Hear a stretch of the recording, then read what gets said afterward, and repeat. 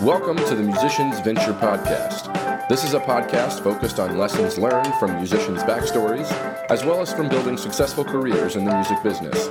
My name is Nick O'Brien, and I'll be interviewing artists and industry experts and offering insights based on events that Wisconsin Music Ventures has produced. On occasion, I'll be joined by Allison Im, the founder of Wisconsin Music Ventures, as she and I will dive into topics relevant to the music industry. So let's get down to business. Welcome to this episode of the Musicians Venture Podcast. I am your host, Nick O'Brien.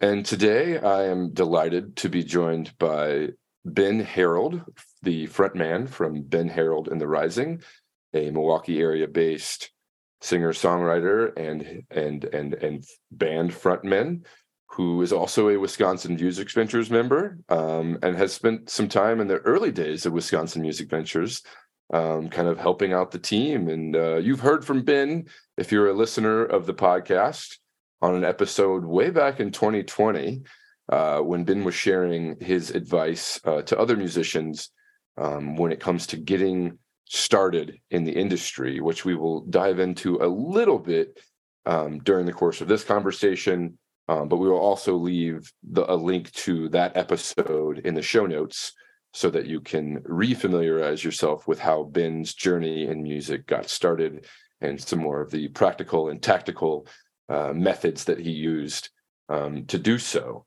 But if you're not familiar with Ben Harold and the Rising, allow me to introduce you. Ben Harold and the Rising live and die as a band. The group was founded back in 2018 and specializes in rousing, hard luck narrative roots rock.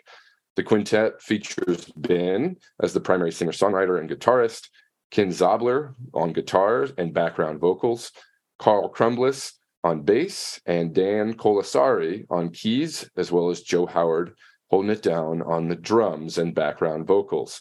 Ben Harold and the Rising's fiery collaborative chemistry and fine songcraft recalls classic Americana rock and roll bands such as Tom Petty and the Heartbreakers, Counting Crows, and Wilco. The 10 tracks on the band's debut album, These Days, explore the complexities of being human in extraordinary times. Now, as for Ben, he started out as a solo act, which was sparked by a recording session for his first solo record called Solace, which was done in a friend's recording studio. But Ben has been writing since the minute he picked up a guitar at 15 years old, and he knew he could not do it alone. So he convened with fellow Wisconsin musicians looking to start a band, and he quit his day job to pursue it full time. He grew up in northern Wisconsin on Washington Island, if you know anything about that. It's sandwiched between Wisconsin and Michigan, and we'll dive into how growing up in that area kind of influenced his musician career. He's relocated around the state a couple of times, near Minnesota, then back to Milwaukee. He's worked several jobs in the music industry and put together a few bands, but it was nothing like the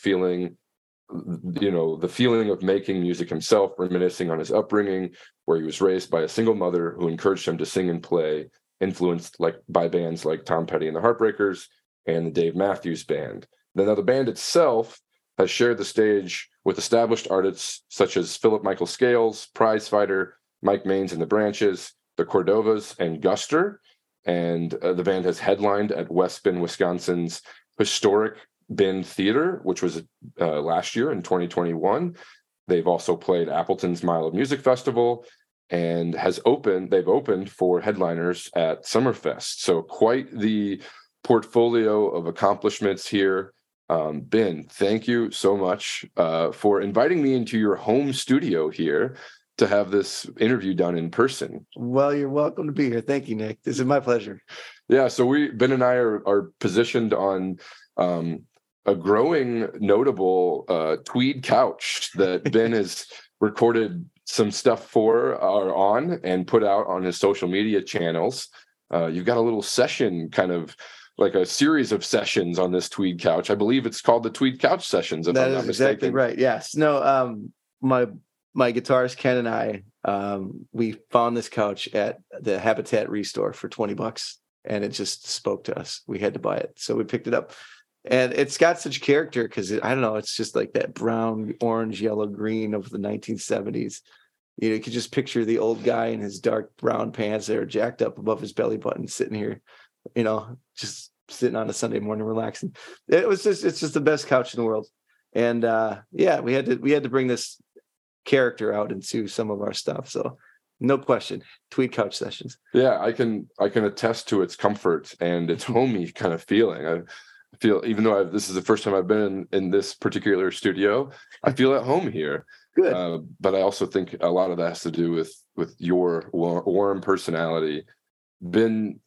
I can't exactly remember when the first time we met was, but every time I've interacted with you, I felt like there was more, to come. And just as recent as the last few weeks, we've developed a closer. It's gone from more of an acquaintanceship to a friendship, and I'm so grateful for all the interactions we've had in these last few weeks. Just kind of leaning on each other as creatives and man. and entrepreneurs and just vulnerable men, personal lives, man. Yeah, absolutely. I love that about you. I love that about the people I'm closest to, is that they're willing to be vulnerable. They're willing to, because I have to be, and that's a through line with you too. So for me, yeah, I really appreciated that about you, and I was going to say the same thing if you hadn't mentioned it, but the fact that the last few weeks that we've gotten to know each other, it's been great kind of building that friendship with you. Because I was thinking back, I think the first time we actually talked in person was like the Mile of Music thing. Oh yeah, where we had known each other a little bit just through emails and such, but I think that was the first time that we actually saw each other face to face for the first time. Yeah, and that was this past year when we did the kind of on location episode at the Mile of Music. If I'm not mistaken, we did that interview like in the basement of the Deja Vu Lounge. We did, yeah. So interesting atmosphere for a first conversation, but certainly one that sticks out in memory for you, for sure. And now that I'm prompted to reflect on that, it sticks out for me as well. But I do remember like really connecting with your music when I heard you play for the first time. Normally, I tend to introduce myself to new bands and artists via live shows, and no different with you. I think that your music speaks to me because it is just kind of an extension of who you are as a person. Very vulnerable, very authentic. You're a storyteller, both on and off the stage. And the songs you write they're so deep and moving. And have been looking forward to this interview because I know that the stories that are behind those songs are even more deep and moving. And I'm eager for our listeners to kind of connect with that inspiration, those influences for themselves, and hopefully listen to your music if they haven't already, with a newer sense of kind of a different set of goggles on, if you will. Yeah, sure. So let's start with where we are present day. You're coming off a fairly busy summer of shows. Yeah. But now things have cooled down, and the temperature, literally, as well as kind of the show schedule. What is life like right now for Ben Harold, the artist, the human? What are you working on? And just kind of set the stage for where you are right now. Yeah, man, that's a huge question. There's a lot, right? There's a lot, and we've talked a lot, just personally. From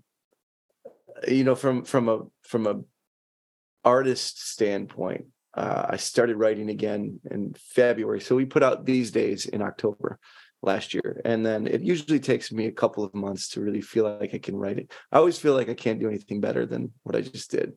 And then there's a little period of time I think your brain just needs to rest a bit. And obviously you're playing the new music. But I think a couple months later, sure enough, by February, I started writing some more, started getting back into it. And since then, I've put together about 40 or so songs I really like in the band. has been working on those with me. So the plan is we're still playing shows now, still booking stuff as much as we can get, planning for the next summer, the big push, looking at different tours we might do. And then also we're going to be putting together a new album. We're already working on that process. So it's a full length LP. We're going to be releasing singles too as we go. And along with that, there's so much more material that we're not exactly sure what we're going to do with it. There's just going to be a lot of music coming out in the next year and a half, 2 years. We even want to go back into Solace again and re-release some of the songs the way we do it as a band, because like you said, it wasn't a solo project when I first put it out. So there's a lot of stuff in the works on the music front. On a personal level, it's been a very difficult time. I've we've talked about different things I've had to go through the last few months, and not to delve too deeply into it, but just the idea of a lot of life change, living back here in Greenfield now in Milwaukee area. My life looked very different a year ago, and I would never have predicted that I'd be sitting in this position right now. But there's sort of I think you had said this to me, and I put the quote out there at one point as if I had said it myself, but there's a lot of that, whether it's aloneness or it's the things you're going through, there's a darkness in that, but it's like you said it perfectly. There's a beauty in that darkness. It's kind of a beautiful darkness. And I'm kind of leaning into that and all the things I'm feeling, and that's bringing out even more music. And as an artist, you don't need that kind of thing to write good music, but there is when you confront how you actually feel and you go into your own emotions and you're honest with them, stuff is just going to come up. So it's been a very creative time. It's been a very hard time. It's been a very great time too. So it's one of those weird juxtapositions where you can't really put a finger on it all, but it's all happening right now, and you just jump into it and go with the flow of it and see what happens. Yeah, it's one of the things that I really connect with when it comes to independent musicians. For the most part, independent artists are writing their own stuff.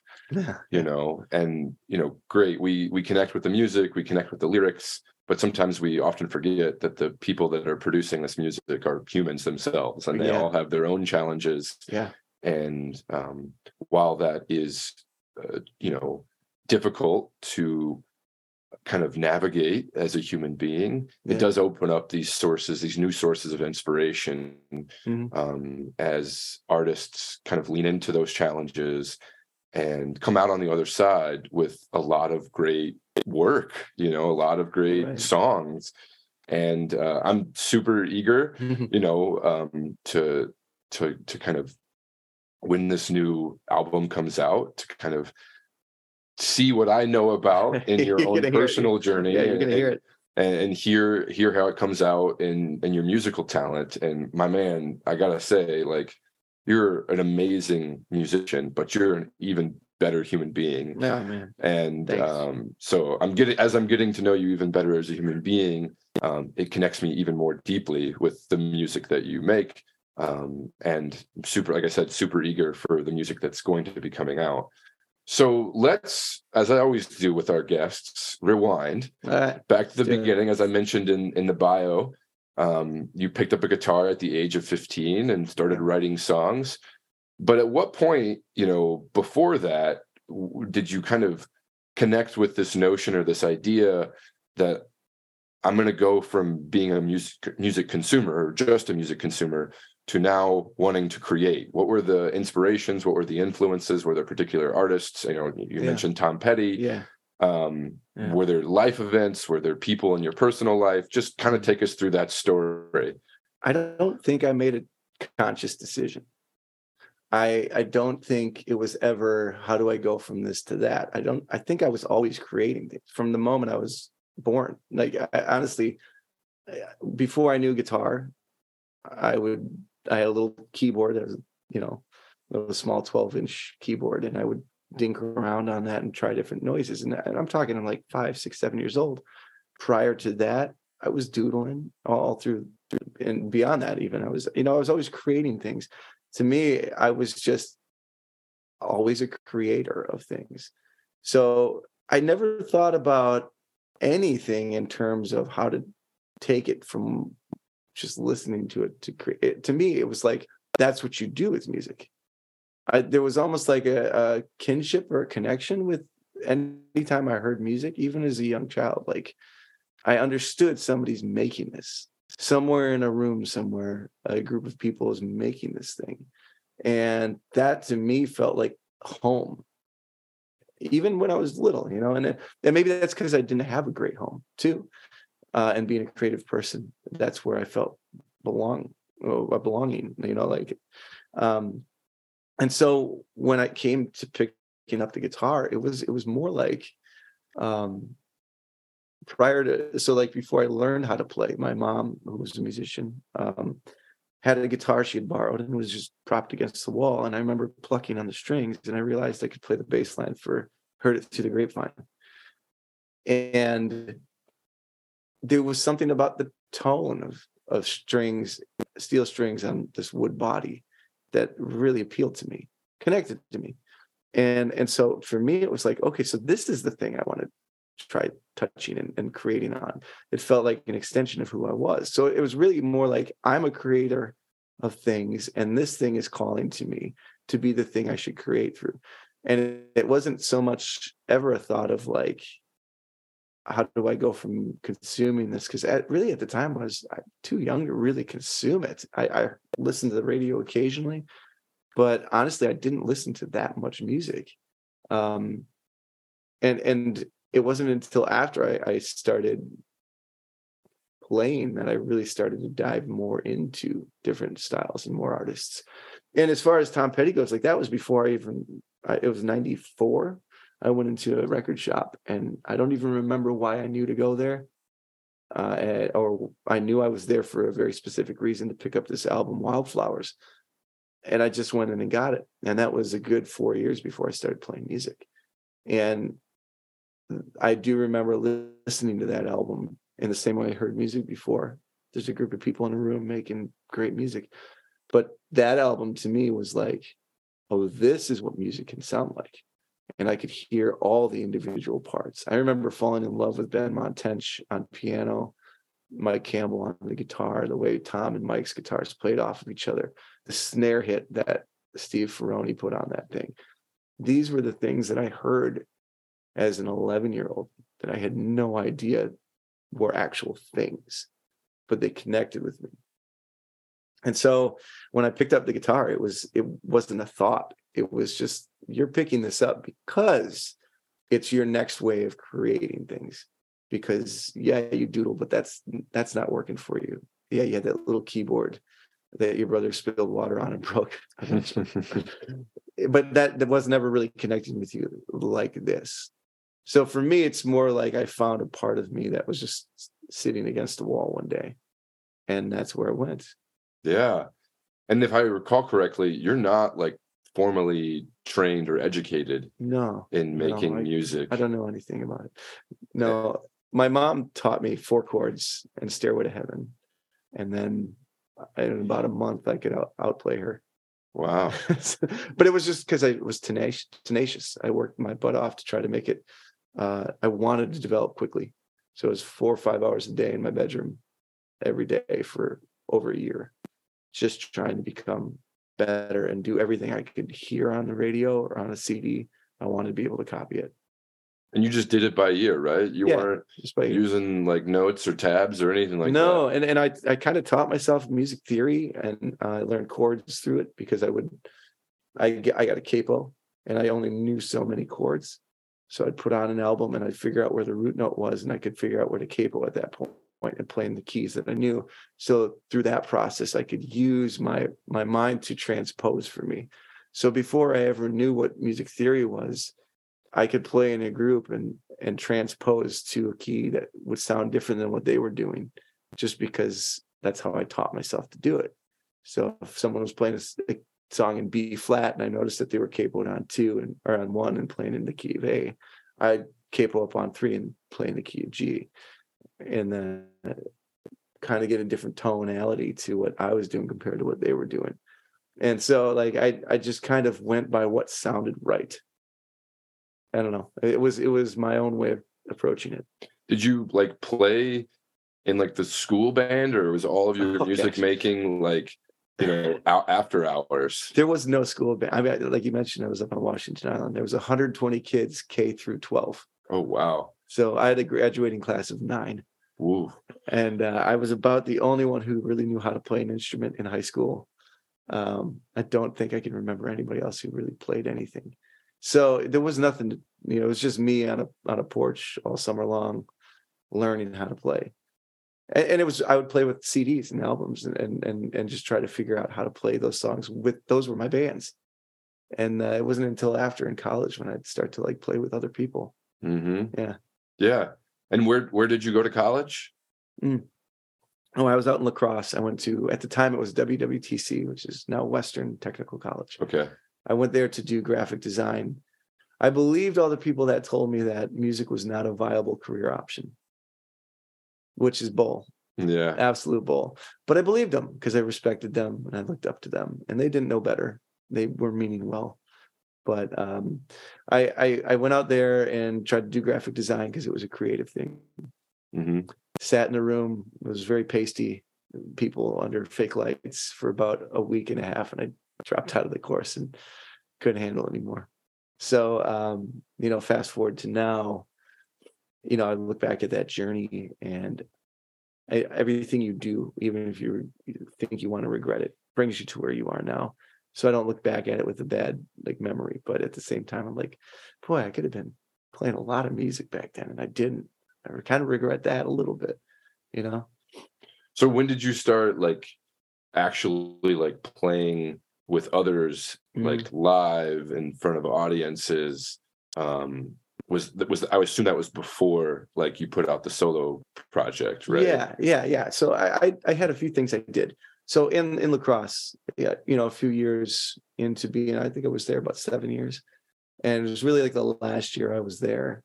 The last couple of years I was there, I threw together a thing called I think it was like the Ben Bauman Band. So my last name is actually Bauman. Harold's the middle name. Oh, I didn't know you that. didn't know that. Wow. Yeah, weird, right?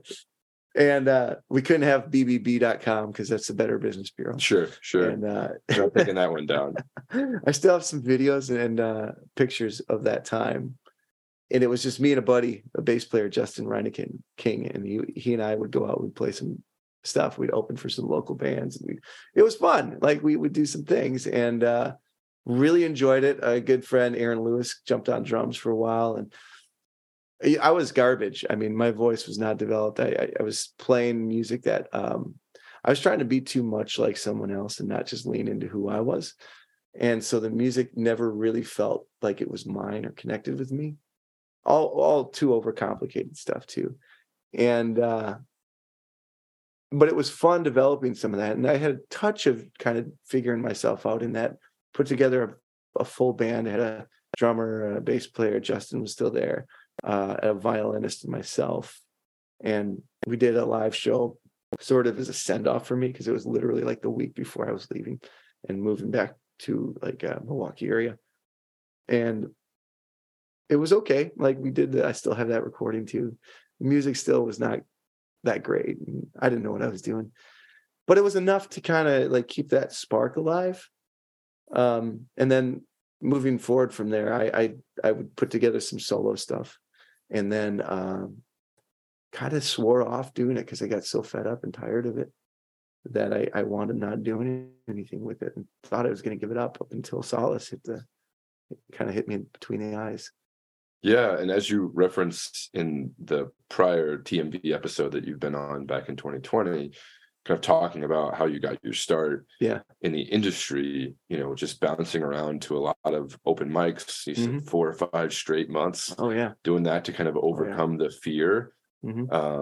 And I really connected with something you said that episode of, where you were on stage during a show at one point, and I think you said it was your drummer. You turned around and you could see like the fear on your face, and he said, "No, when you're up here, you're Bruce Springsteen." Yeah, that's right. Yeah, and kind of helped you kind of garner that confidence and overcome that fear of like, yeah, I mean, I got to own it, because then what's on my face and my body language and things like that, people are picking up on just as much as they're picking up what's coming out of my mouth. Yeah, I almost forgot about that. Joe, he's been such a rock for me. And that was actually, I was in I'm still in a 90s cover band, and I was in that with him. So this is really before I even started trying to do the open mic stuff. And he said that to me at one of the shows for that cover band. And it sunk in. It takes a while sometimes for me to figure out the things I need to fix in my life. But like I've told you before, personally, that once I figure it out, I go after it. I think that's why I learned guitar so quickly. I just get really tenacious about things. And that connected with me in a deep way. And I learned that, and I brought that into the solo stuff. I brought that into going to those open mics. And particularly because I went to that very first open mic, and I told Joe I was going and asked if he wanted to come. And for me, it was like, could you come, please? I need some support. And he goes, no, you got to do this on your own.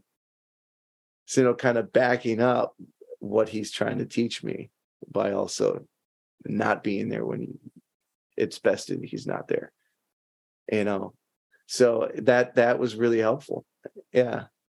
Yeah, that's interesting you mentioned that, because I was actually just having a conversation earlier today with Allison M., the founder of Wisconsin Music Ventures, about what she wants Wisconsin Music Ventures to be for musicians, not like an agency type organization that is going to hold the musician's hand throughout the process and do everything for them, but more or less be that support system to turn to, or that source of inspiration or connection, that source of community. And so that's interesting that you say that, because you picked up on that, and it kind of brings me into that next question of like, how did you get involved with Wisconsin Music Ventures? What's the origin story of becoming a member, meeting Allison? I assume is how that started. Just what was that entry point like? Yeah, if I remember correctly, Allison and I had a mutual friend, and I had asked that friend about people I might talk to about growing my band, growing my our reach into the city, into the state, really. And she mentioned Allison right away. So when I got a hold of Allison, she wanted to set up a meeting, and it was about the coolest meeting I've ever been to, because she goes, well, I got these free tickets to this show at 88.9 here in Milwaukee. There's this band playing called the Black Pumas. She's like, let's just go check it out, and then we could talk after.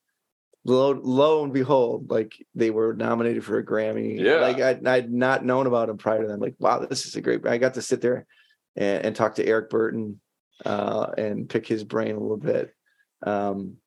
It was a really cool experience. And then sat down and talked to Allison, and we her enough to understand like the passion and the drive and the things that she wants to do. And I picked up on that. I love that. And I was just like, any way I could get involved with this, I really want to be. And then there came a point where there was some help needed, and I could fill that a little bit for a while. And I got to jump in and work with the team, and it was fun. And I'm so glad I had that opportunity. I would have loved to have done more. I wish I could have done more.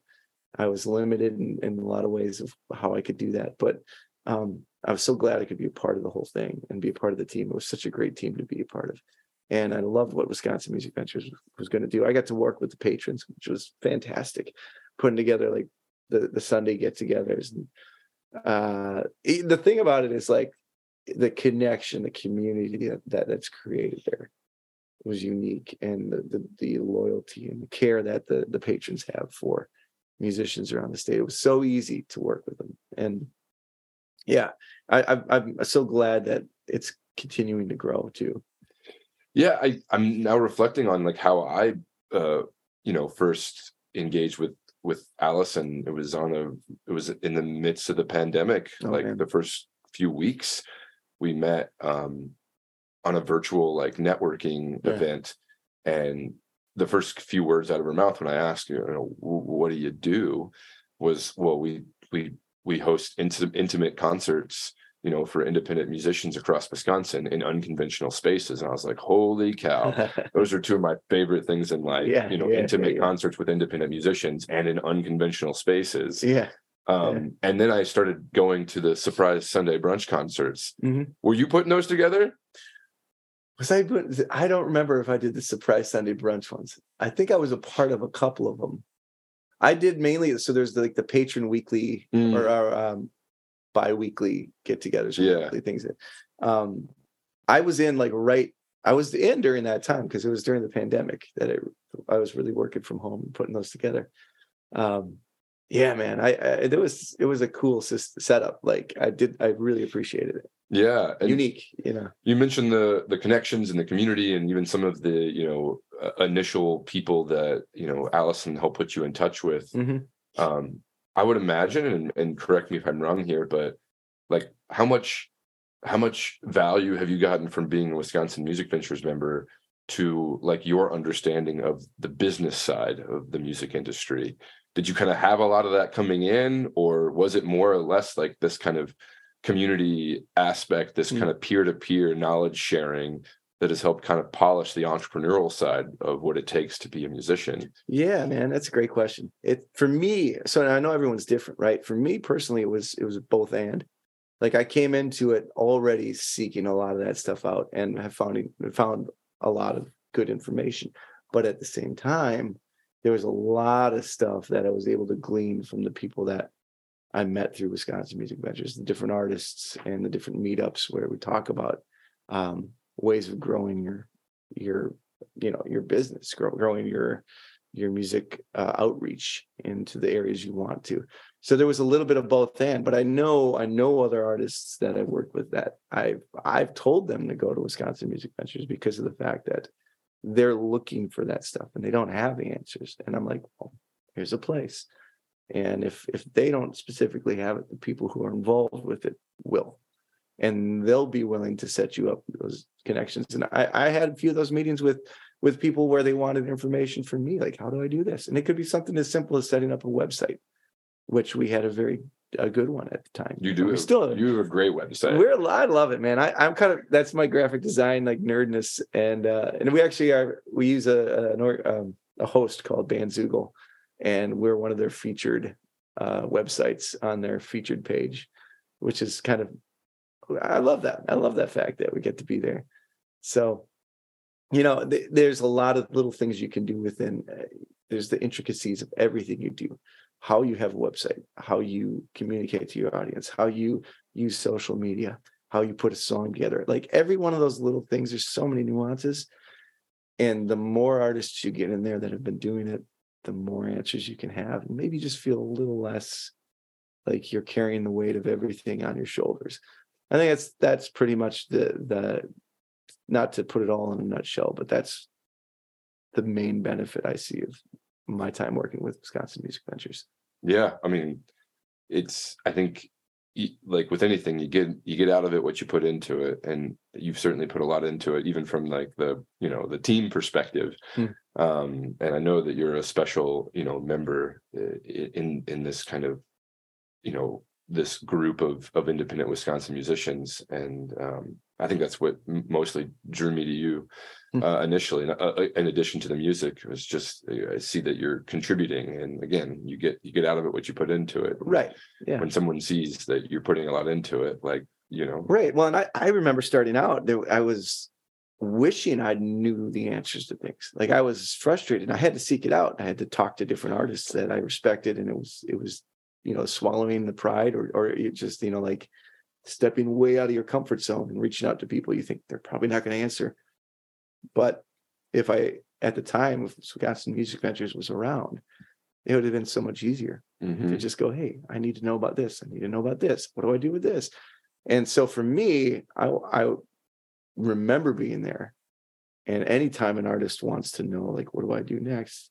Although everyone's journey is a little different, there are things that you can say, like, try doing this. How does this work within your context? I'm always happy to be able to help out with that because I remember that feeling of hopeless or helplessness, like a turtle on its back, Yeah. Well, kind of on that note, I like to dive in with guests to like a reflection of, some of the biggest challenges you've faced, as a musician. And, so first question being like, what sticks out as like some of those big challenges, over the years? And then secondly, like, how were you able to address them and overcome them?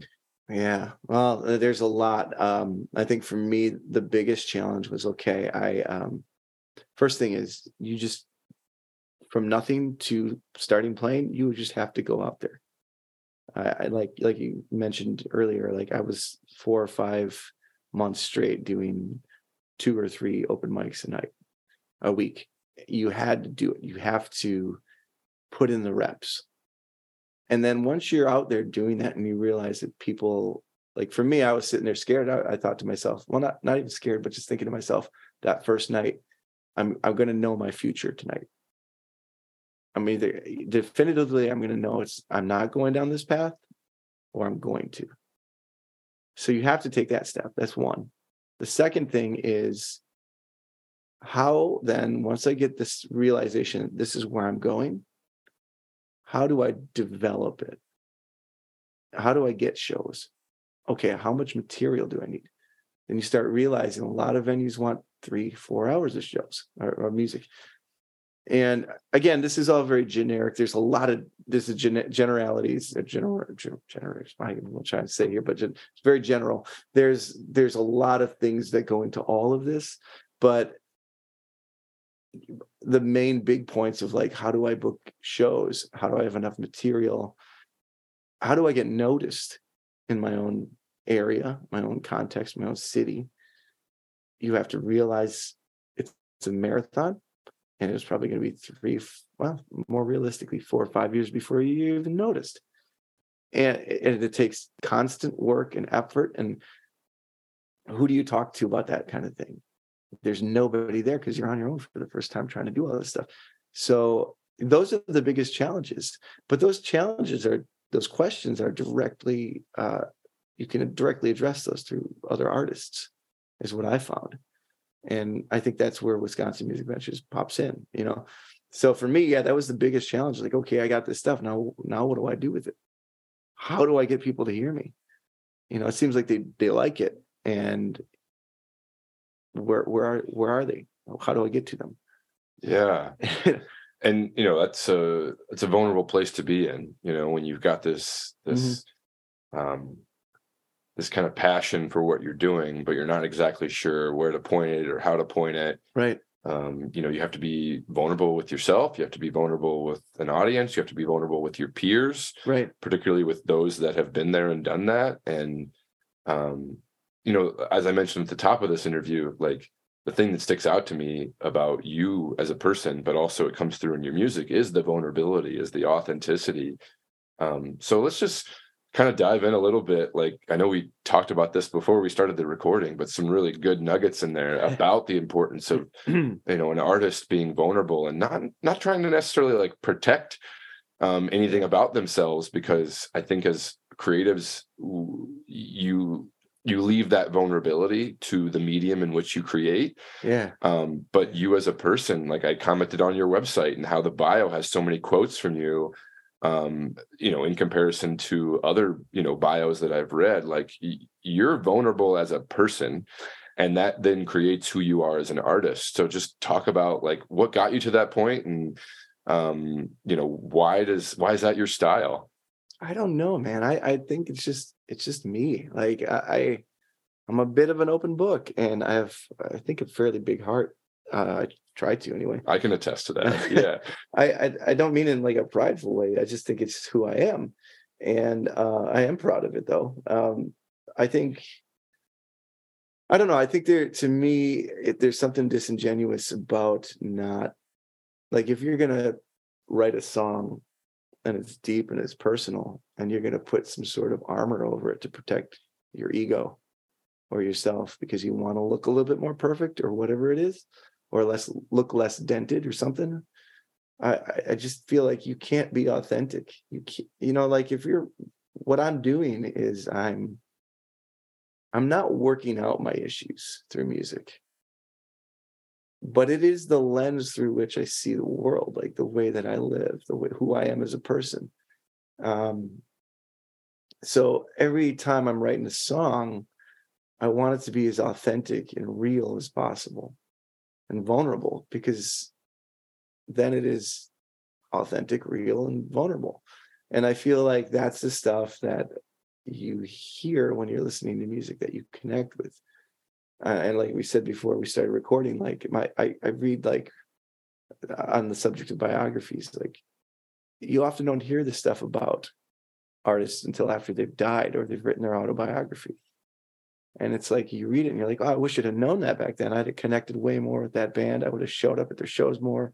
I would have, whatever it is, I would have been much more loyal. And to me, I'm not doing it to gain fans, but I feel like it's just a part of who I am. It's a benefit to it. If people hear stuff that I say or can listen to the music and realize it's very authentic and true, and it connects them more to me, that's just a benefit on top of it all. But yeah, I feel like I'm doing it just more to be honest with myself than anything else. I'm not necessarily doing it consciously. It's just, I have to do it this way. Yeah. That brings up another question that I like asking, our guests. When you look at the notion of success as a musician, I think there tends to be like kind of a line drawn in the sand in terms of how artists, view that, whether it be from the perspective of fame and number of records sold and money made and that type of stuff, or this is who I am, and I feel fortunate to get to do this, for any amount of money. And if I'm fortunate enough to do it to make all of my living, like that seems like success. Which side of the line do you find yourself in terms of defining success? There's no line, man. I mean, are you happy at the end of the day when you're lying on your bed, or at the end of your life when you're lying in your bed? You look back and realize, did you get to do what you love to do? Were you a good person? Did you love people? Were you able to be happy through what you were doing on this planet while you had your short time on it? Define success in your own way. Like, I tell my kids, like, don't worry about the money thing. Figure out what you love to do and find any way you can to do that thing. That's what matters the most, because that's going to make you ultimately a happy person. That's going to make you a passionate person. That's going to make you a more loving person. There's so many people just miserable because they're doing what the status quo tells them to do. And some people love living that. And if you love it, that's great, because then you're in your zone. You're living your best life. I'm not saying that everybody wants to be an artist. They don't. But for my personal case, I want to go out and I want to do what I love to do. For me, it happens to be music. I'm going to do everything I can to make that work. If that means I have to work a side hustle and get up at 5 a.m. to do it, I'm going to do that until I can grow the business to the point where I don't have to do that as much or at all. And if it doesn't get to that point, I still made the effort. I still put in the work. I still walked away at the end of the day happy that I could still do what I love to do. That to me is success. And that's not a line in any sand, because that line keeps moving around. Mm-hmm. It would be pointless to put a line in the sand. Yeah.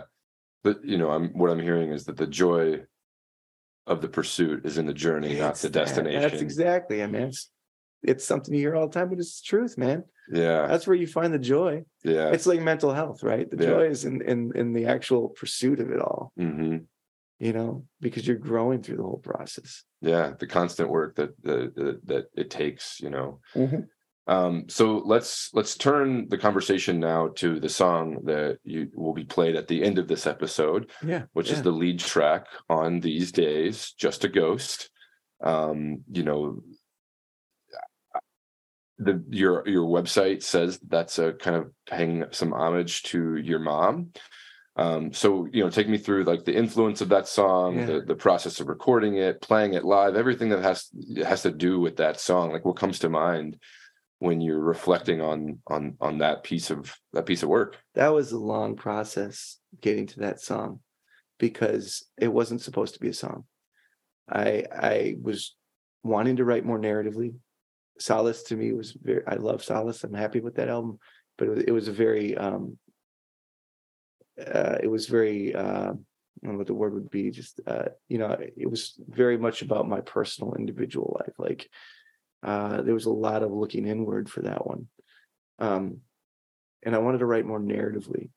And the first thing I could think of was my mom, who was a musician and gave up that so that she could raise 4 kids. And I thought, boy, if I did that, if I gave up my musicality, what a sacrifice, first of all. But it would feel to me like I gave up a part of who I am. I'd feel like a ghost of myself. And so I started writing almost in a poem form, just to kind of get this idea out. And I didn't have a chorus. I had all the verses. And I showed Joe, our drummer, and he read through. He goes, "That's a single." This was before there was any music. He just read the words. And I remember driving down the highway. I was on 94 heading west towards our place, and I started singing this chorus. And I pulled out my phone, hit record, sang it into that. Those sat separate for a couple months, and it all just kind of fell into place together. Like, just let the song be what it wanted to be. Didn't even know it wanted to be a song, but it all just kind of at one point just came together, and then brought it to the band, and we all played it together the first time, and there was something sort of special, magical about that. And then the meaning of it all, and the greatest moment for me of that whole thing was to have played it for a full year and then wind up at Summerfest opening for Guster and introducing that song, and then pointing to my mom in the middle of the crowd, and everybody turning to her and clapping, because she taught me how to play too. And so for me, that song has just bundles of life wrapped up in it. And the other point of it was like, it was focusing on a point in life. I used to write such intricate songs where I try to have like a whole story in one song. And I've realized there's such a beauty in writing about one singular moment, good or bad. Mm-hmm. And to say like, that's important. It might not be the end of your story, but it's an important part of your life, and you need to focus on this. So for me, like, that still brings me to a very emotional place to think about that moment. And that song is always going to be very special to me. And she told me when I first wrote it, she didn't, it's not that she didn't like it, but it was very hard for her. And then in a short time, she just fell in love with it, because she confronted those ghosts in her life too.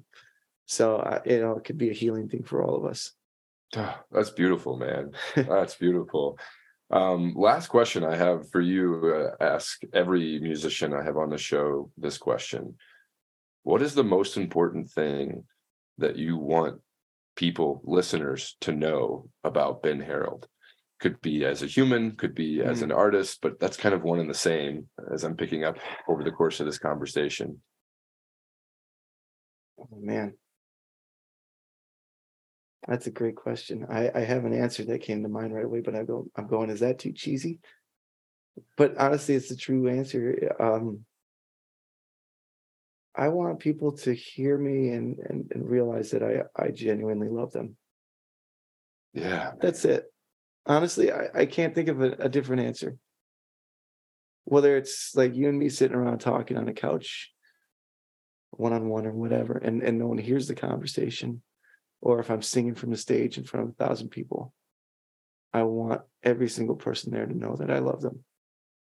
I don't, it sounds so cheesy to me coming out of my mouth, but I honestly can't think of anything that I would say different. That's not cheesy at all, man. That's beautiful. And I think it largely encompasses who you are. And yeah, I just, that's a perfect place to kind of end this conversation, although this will not be the last time we let's keep talking, man. Yeah. So, thank you so much for being on the show. listeners out there, find Ben Harold websites and all the socials. We'll post those links in the show notes, as well as the episode that Ben was previously on. And we're all looking forward to, that next album that comes out in the coming months, sometime in 2023, I assume, right? Yep, you got it. Awesome, man. Thank you so much. Thanks, Nick.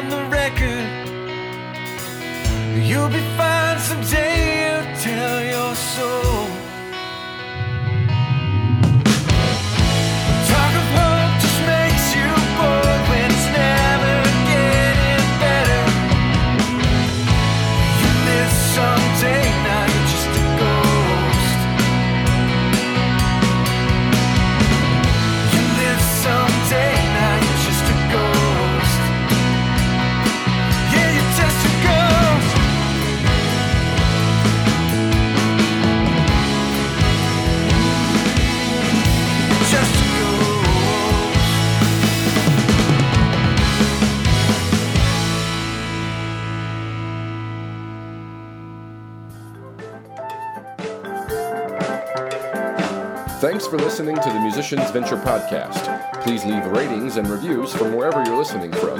Check us out online at themusiciansventure.com for more information on what we have happening, to find past episodes, and ways to get in touch with us. Find us on social media at The Musicians Venture on Facebook and Instagram, and at Musician Venture on Twitter. Like and follow us on all those platforms, and hey, while you're there, engage with and share our content with your friends. The Musicians Venture podcast is hosted by me, Nick O'Brien, with guest host appearances from Allison M. The podcast is produced by Shannon Coulard, with theme music by Mike Newmeyer. Thanks again for listening.